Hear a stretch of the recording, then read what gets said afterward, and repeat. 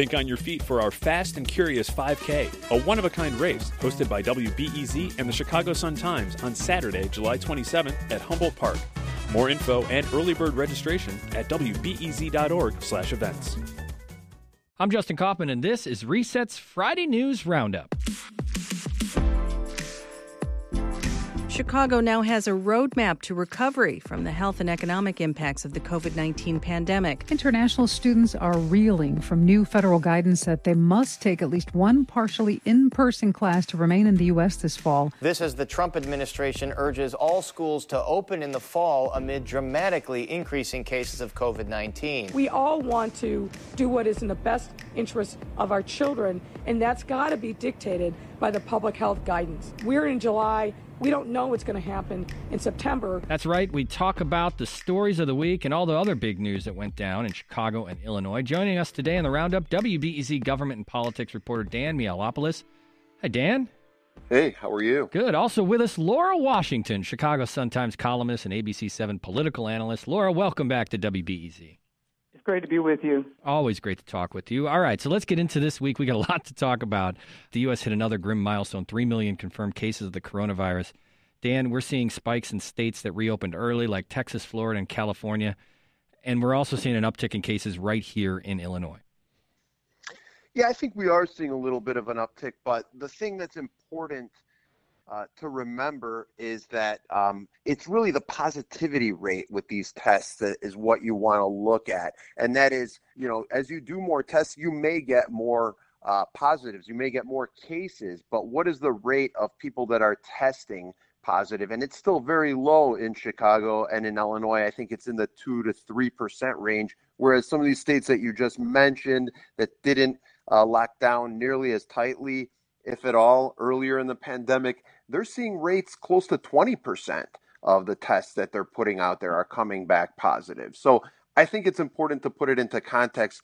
Let's not get too worried just yet, but it's obviously the direction that we don't want the state to be going. Well, Laura, here we go. I mean, we're coming up on the 2-week moment where, you know, anniversary, I guess, of Phase 4 reopening. So there's going to be a lot of eyeballs next week looking at how the cases and how the numbers kind of react to the Phase 4 reopening. Well, there is indeed, and there's actually, you know, eyeballs, I think, in many ways looking at it now. Dan's right that state and local health officials are saying don't panic. We think we've got this under control. But there are some signs out there. The fact that the Mayor Lightfoot, chose to issue a quarantine starting this past Monday for Chicago for people coming in from those areas. So it shows that they're concerned about some of the devastation, the medical devastation that's going on in other states, that we don't want to get infected with that. The Lake County, I think, is having a little bit of an uptick, particularly in terms of cases among young people, which makes a lot of sense given that bars and restaurants are opening up and that young people in general have seemed to be not as concerned about taking precautions maybe as some older folks are. And then thirdly, the city issued a curfew overnight on bars and restaurants to serve liquor in Chicago. Again, I think that is aimed primarily at young people. There's a concern that people who are drinking, people who are younger may tend to be maybe more reckless. So these are all measures that I think that, rightly so, that state and local officials are getting ahead of the game on to try to, if there's something coming, to try to head it off as much as we can. Yeah, and Dan, I wonder about, you know, when you start talking about curfews and saying that bars can't be open past 11 or 12 or whatever it is, you know, the bar owners just have to roll their eyes again to say, geez, we cannot win by reopening and actually making a living. Right, but the reality is when you look at these scales of which activities are the most likely to spread COVID-19, bars are way up there, and so are churches, by the way. I'm not making a moral judgment here in any way, but these are definitely riskier activities. There's more information coming out about how the virus may linger in indoor environments.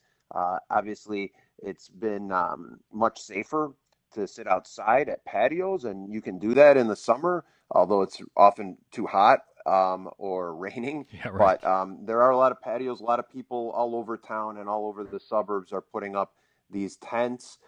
Bars are more limited in their ability to do that, being open later at night, maybe in residential areas. Yes, I do feel for them, but the reality is bars are probably not where you really want to be if you don't want to get COVID-19. Yeah. This week. Go ahead. Absolutely, Justin. And I think Dan's absolutely right. And come on, I don't want to be unsympathetic to the business owners, but we're talking about a midnight curfew for restaurants that serve alcohol. They had to stop serving at 11. They had to stop selling drinks that are to go at 9. I don't think that that's unreasonable. I think they can still make plenty of money and still do plenty of business up till midnight. Yeah. This week, our Governor J.B. Pritzker, went to Washington virtually. He called on the president to issue a national mask mandate. It was part of his testimony to the U.S. House Committee on Homeland Security. Here's a clip of that. We need a national masking mandate. We instituted ours in Illinois on May 1st, one of the first in the nation, and it aligns with our most significant downward shifts in our infection rate. It's not too late for the federal government to make an impact. In fact, it's more important than ever. That clip, and that kind of was pulled out, but that whole testimony, which was pretty short, was really just about the failings of Donald Trump and the White House when it comes to the coronavirus plan. It seems once again that J.B. Pritzker's taking the lead politically on being sort of the chief and criticizer of the White House. Yes, Pritzker's role has been from the very beginning not only to try to protect Illinois, but to make the case that the White House and the Trump administration could be doing far more. And in fact, he's many times has to step forward in terms of getting our own supplies and getting other mandates that the federal government is refusing to do. In terms of his call to action on masks, I think it's a very valid one, but it's not going to happen for the same reasons that he's been critical of the White House. The White House is very reluctant to issue any mandates that would be national. They want to leave it up to the states, and they're particularly sensitive to protecting some of their allies in places like Florida and Texas that have maybe got out there too far ahead and now are paying the price for it. They don't want to reinforce the message that their allies maybe screwed up a little bit, and that's why we need masks now. So I don't see that happening, unfortunately. And the other issue too is there's just been so much mixed messaging about masks. Even Anthony Fauci at the beginning of this crisis wasn't necessarily suggesting that everyone needs to wear them. Now we're hearing, oh yeah, everyone should wear them. It's a bit late for that message, and I think it would be hard for that to take on a national level at this point. Dan, when on one hand he's saying the federal government has failed, but then he's also saying you got to step up and give us aid. Are we likely to see that in Illinois? I mean, is this a game of politics? But I mean, I would assume that's not the best message necessarily to get the federal government to dole out aid. Well, not with this president. I mean, this president has made it clear that he's nakedly transactional about stuff like this, that he wants to reward those who praise him and sometimes lavish him with praise. I don't know if we saw earlier this week, the governor of our neighboring state of Missouri, many people compared it to a North Korean government meeting because he was praising the president in such lavish terms.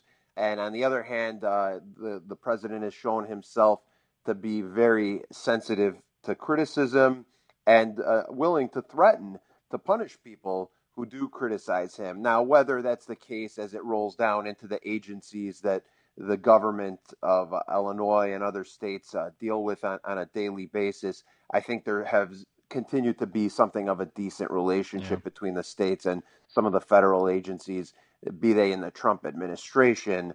A lot of times we don't see what he's tweeting or what he's saying really rolling down into action. True. So the federal government, so we might get something. Yeah. Laura, there's a great transition because President Trump is calling on schools to reopen in the fall, despite the risks that everyone's talking about. On Wednesday, he threatened to cut off funding if schools don't comply. If they're physically not open in the fall, he's going to cut off funding.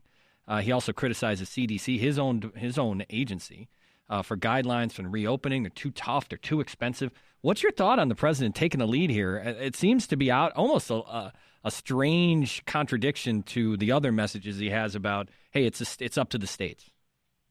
Well, he's been consistent in the sense that he has been in denial from day one that we have a big problem. And, he said it was just a flu that would go away in a few days, and certainly then later on it was going to be gone by summer. Well, here we are almost in the middle of summer, and guess what? It's still with us. I think we have a while to, even though I know the school systems and educators have to start to plan now, I think we have a while before any tough decisions need to get made about opening schools.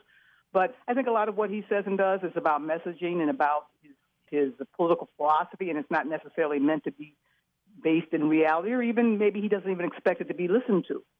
If he's talking about cutting off funding to schools if they don't obey his mandate on reopening, he's talking about lots of lawsuits that would get tied up in court. So I think the jury is still out on whether or not this is even enforceable or realistic. But, it's consistent in terms of Trump's messaging from the very beginning. Yeah, Mayor Lightfoot pushed back on that. She said this decision should be left to the individual school districts. Let's take a listen to that.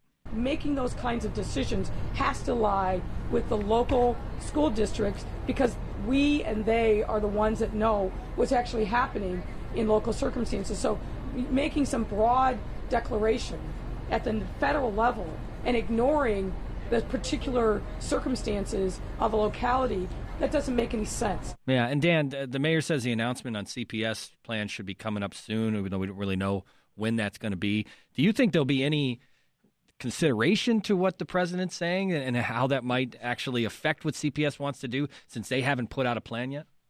No. I mean, the state didn't consider what the president was saying when he wanted to open by Easter. You'll recall that from a few months ago. It seems like a few years ago.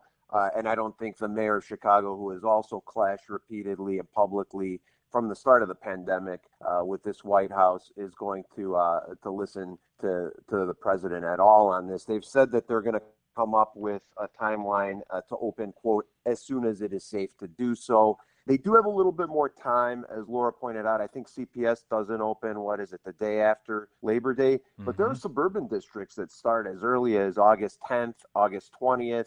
Some of them are already issuing guidelines.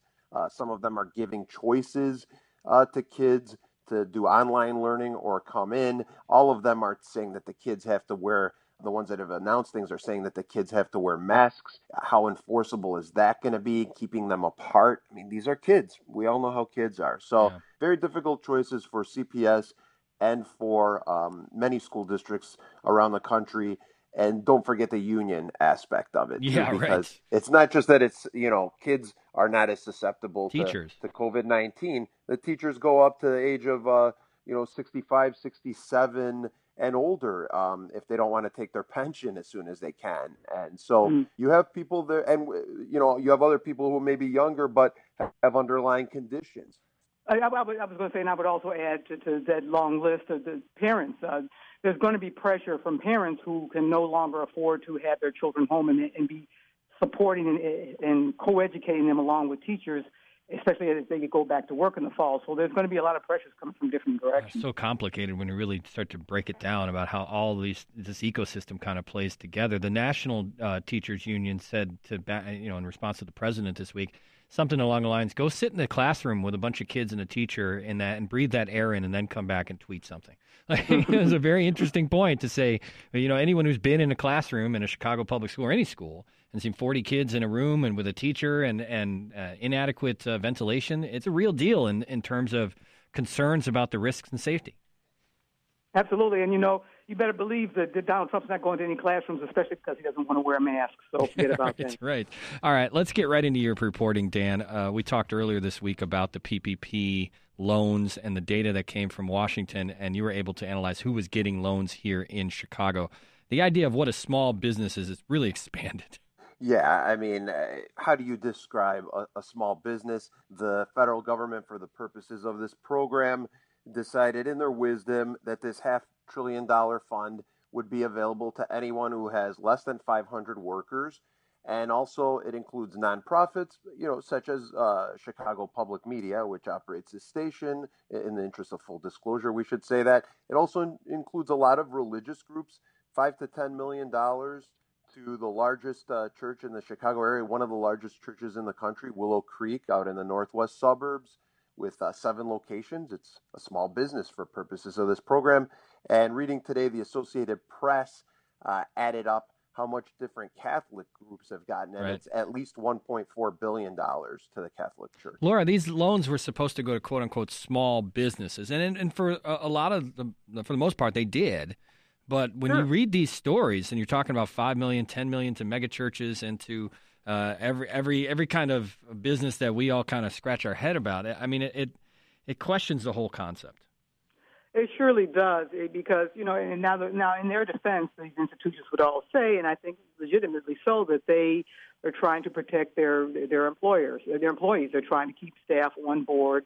They're trying to keep afloat to get through the crisis, and that's true. But there are many of these quote unquote small businesses that are, as Dan's story so well points out, that have a lot of clout, have a lot of resources, and have a lot of wherewithal to grab these loans at the expense of much smaller institutions that either don't have the staff, that don't have the expertise or the staff, or the influence to be able to understand and plow through these complicated applications and the whole process. So it does basically send a message loud and clear about inequities in America.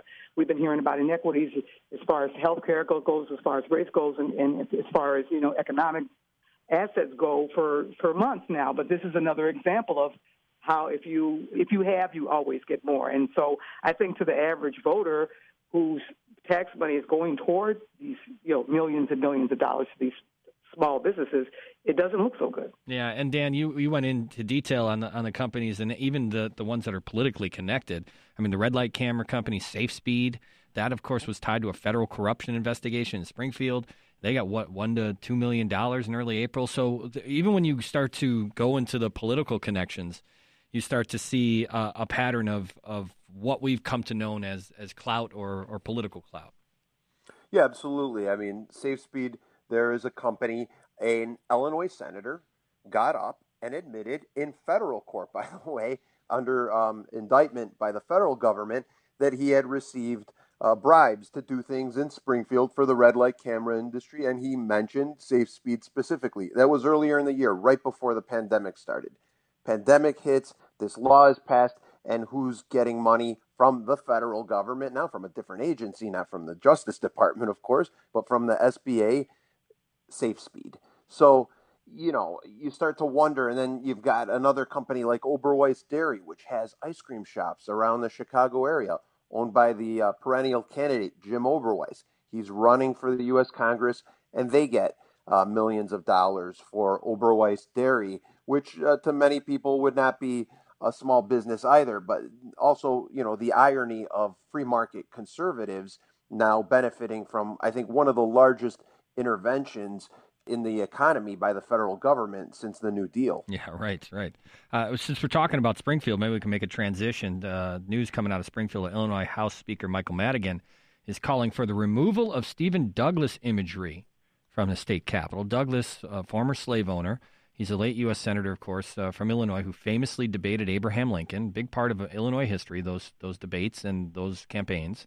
Laura, what can you tell us about this push? Mike Madigan has said that he read a book recently that talked about the Douglas history and his connection, his ties to slavery, and some of the very denigrating things he said about African Americans at the time of his. And so he said he felt inspired both because of that and because of the George Floyd crisis to come forward and to say no more. And in fact, he wants to replace that portrait with a portrait of Barack Obama, the first African American president. So he's taking some leadership here, which is at a time when there's a huge national debate about whether or not it's appropriate for these historical symbols to remain. I think there's a lot of folks in Springfield that are waiting for more, though. There's been also a big debate about many inequities in Springfield in terms of the approach of the legislature, in terms of equities, in terms of funding and initiatives that come out of the legislature. And Mike Madigan is the guy. He's the guy where all the buck stops. So I think people are going to be looking for more than just responses in terms of symbols in Springfield. Well, to do that, Laura, they would have to actually convene and do work. Well, they would actually have to get Mike Madigan to come forward and actually have public conversations with people, which is also not something that happens. Well, I mean, it is interesting because I think there are a lot of Confederate monuments and I would say the imagery around slave owners in the state of Illinois. We get a pass because it's kind of known as a blue state, but there's a lot of history when it comes to the Confederacy and those kind of statues. And I think that it's important that we play a role in the state to also at least have a dialogue about it. When you think about that and you think about the pushback from the federal government, specifically the president, what's your thoughts on that, Laura, that there is this fight and it seems to be taking almost too much priority at this time when we need to be thinking about other things? Well, symbols and images and objects always stir people up and make for a lot of water cooler talk.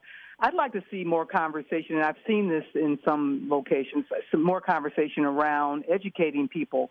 Mike Madigan said he didn't know the real Stephen Duckworth. He didn't know the history, and unfortunately that's a big shortcoming of our educational system in our culture is that we don't really understand who these people really were. So I would like to see more. Let's not necessarily take them all down, but let's make sure, we have education programs around them. We have placards. We have other efforts to make sure that people understand who these people were and the role they played in the building up or the destruction of racial equity in this country. Let's turn to we're talking about senators. Let's talk about our current senator, U.S. Senator from Illinois, Tammy Duckworth, who is rumored to be on a short list when it comes to the vice president for Joe Biden coming up here. That decision will be made coming up probably sometime at the end of this month. But, she's kind of gotten into the crosshairs of the right-wing talk show host Tucker Carlson this week, and we heard the clip at the beginning calling her silly and saying she hates America. Let's get into this because Tammy, of course, has been a Iraq War veteran. We know this, and she has been someone who, I guess this was all about the statues. She said something on one of the shows about we should have a dialogue about George Washington. This got Tucker Carlson's attention.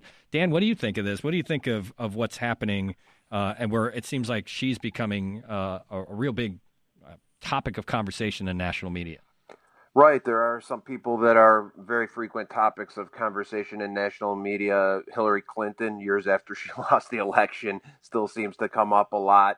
Nancy Pelosi, Alexandria Ocasio-Cortez, and now Tammy Duckworth has entered the pantheon of the villains for the right wing. The problem is for Tucker Carlson that he questions her patriotism. She's given both of her legs on the battlefield for this country, and she's also very good at getting her zingers in too, where she said that Tucker Carlson should not question her patriotism until she's walked a couple of miles in her legs, which are, of course, prosthetic legs. Laura, it just so seems, she's become very adept at getting into it with them and giving it as well as she's getting it.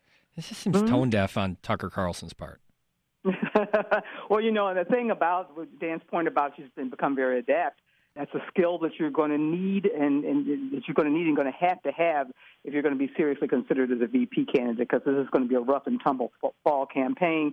And I know one of the things that Biden's people are looking at is someone who's been on the national stage, someone who can give and take, and she certainly has proven that. I think that the fact that she has risen to the top of denigration and on Fox News and from the Trump campaign, which also said some very negative things about her, shows that they may be taking her pretty seriously as a possibility, and maybe they don't like, they meaning the Trump operation, maybe they don't like that idea. Maybe they see her as being a formidable VP candidate for Biden. Yeah.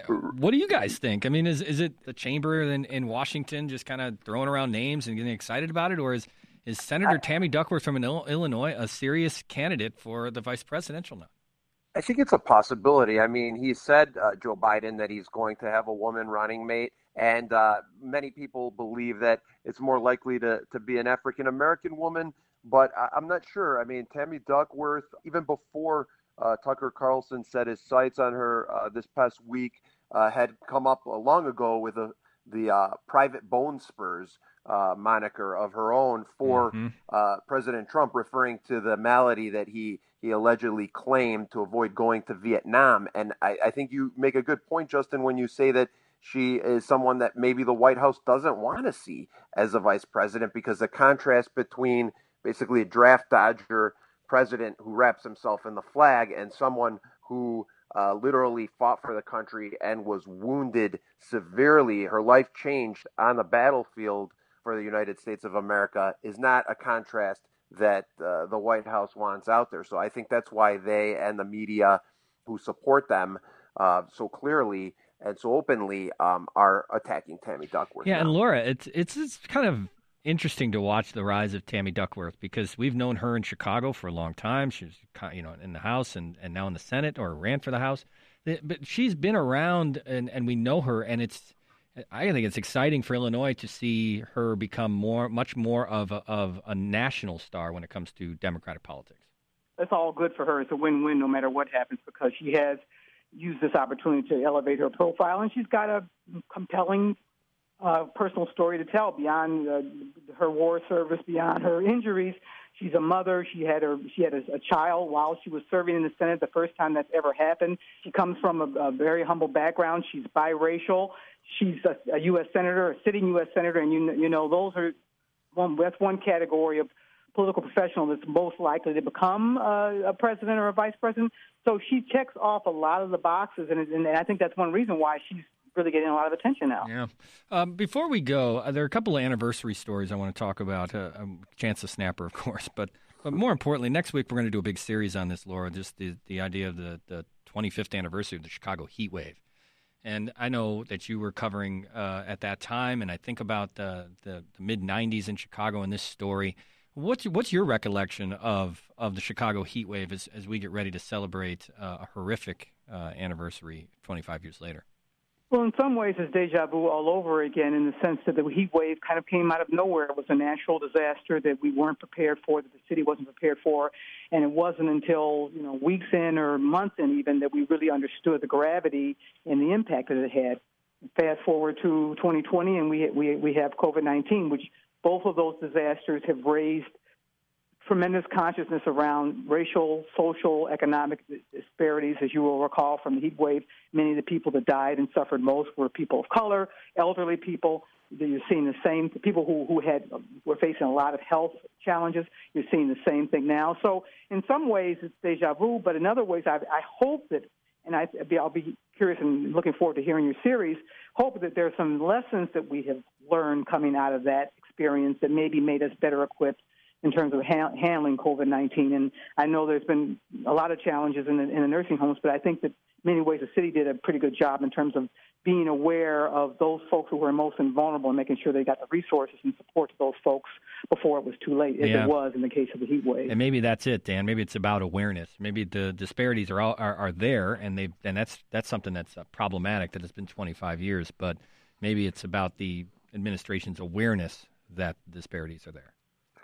Well, and awareness that something like this could happen, which I think was lacking in 1995, from what I've read at least. I was still in college at that time, and I know that one of my projects was to devise some sort of system to check on the elderly, just literally to just check on them, because so many were found isolated and suffering and dying. 700 deaths. So there are disparities, but there wasn't an awareness at that time that something like this could really happen. Many of the city's leaders were not around. They were on vacation. And I think that if you start to see anything remotely like this, they will snap to attention at City Hall very, very rapidly. Hey, Laura, I remember, and the documentary, the I think it was called Cook, Survived by Zip Code, the Kartemquin documentary that came out, had a bunch of clips of Daley, Mayor Daley at the time, kind of chuckling it off and saying, we're Chicago, we're tough, we love weather. Like, he really kind of took that statement. Instead of pointing out what was happening in the city, he kind of acted like, it's a snowstorm, we'll do dibs. Like, it was a very strange way, looking back on it, to see how he reacted. And remember, the last mayor that did that was Michael Bilandic, who's kind of slept off the snow disaster, and it led to his, in the late 70s, and it led to his removal from office. So, again, did Mayor Daley learn that lesson, or are politicians going to have to continue to learn it over and over again? I think that this mayor, Lightfoot, has taken the current disaster seriously from the very beginning. It's going to be interesting to see how Daley would have handled it. And Dan, just and I kind of joked about it, but the other anniversary story, Chance the Snapper, this was the alligator that was, or crocodile, I forgot which one it was in the Humboldt Park Lagoon last year. You know, it's funny to think about that was a year ago, because it'd be really great to have a story like that right now. Yeah, I mean, wasn't it just a simpler time? It feels like as complicated as things were back then, we were able to focus so much attention in the media and the public on this, Loch Ness monster, but it turned out to be quite real. And what a story, the way that it was captured, and he was taken and named and baptized as Chance the Snapper also. It was a feel-good story to a great extent. We were at Humboldt Park with a lot of our colleagues to have a socially distanced party to see off Jen White, who's gone to Washington, the predecessor in that seat. And you just look at that lagoon there, and that's the first thing you think of now. That's what you think of. The Humboldt Park Lagoon, with all the history in Chicago, will always be remembered as the place where Chance the Snapper was. Laura Washington, always a pleasure to have you on the program. Laura, of course, the columnist at the Sun-Times and political analyst for ABC7. Dan Mihalopoulos, we'll have you on again really soon, I'm sure, with this story about PPP and everything else you're working on. Great reporter here at WBEZ. You guys, thanks so much for joining me today. Appreciate it. Thanks, Justin. My pleasure.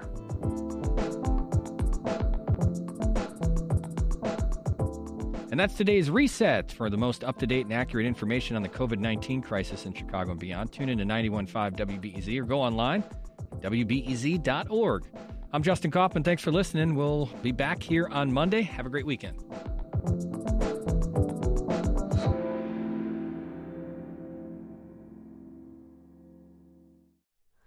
Hi, it's Terry Gross, the host of Fresh Air.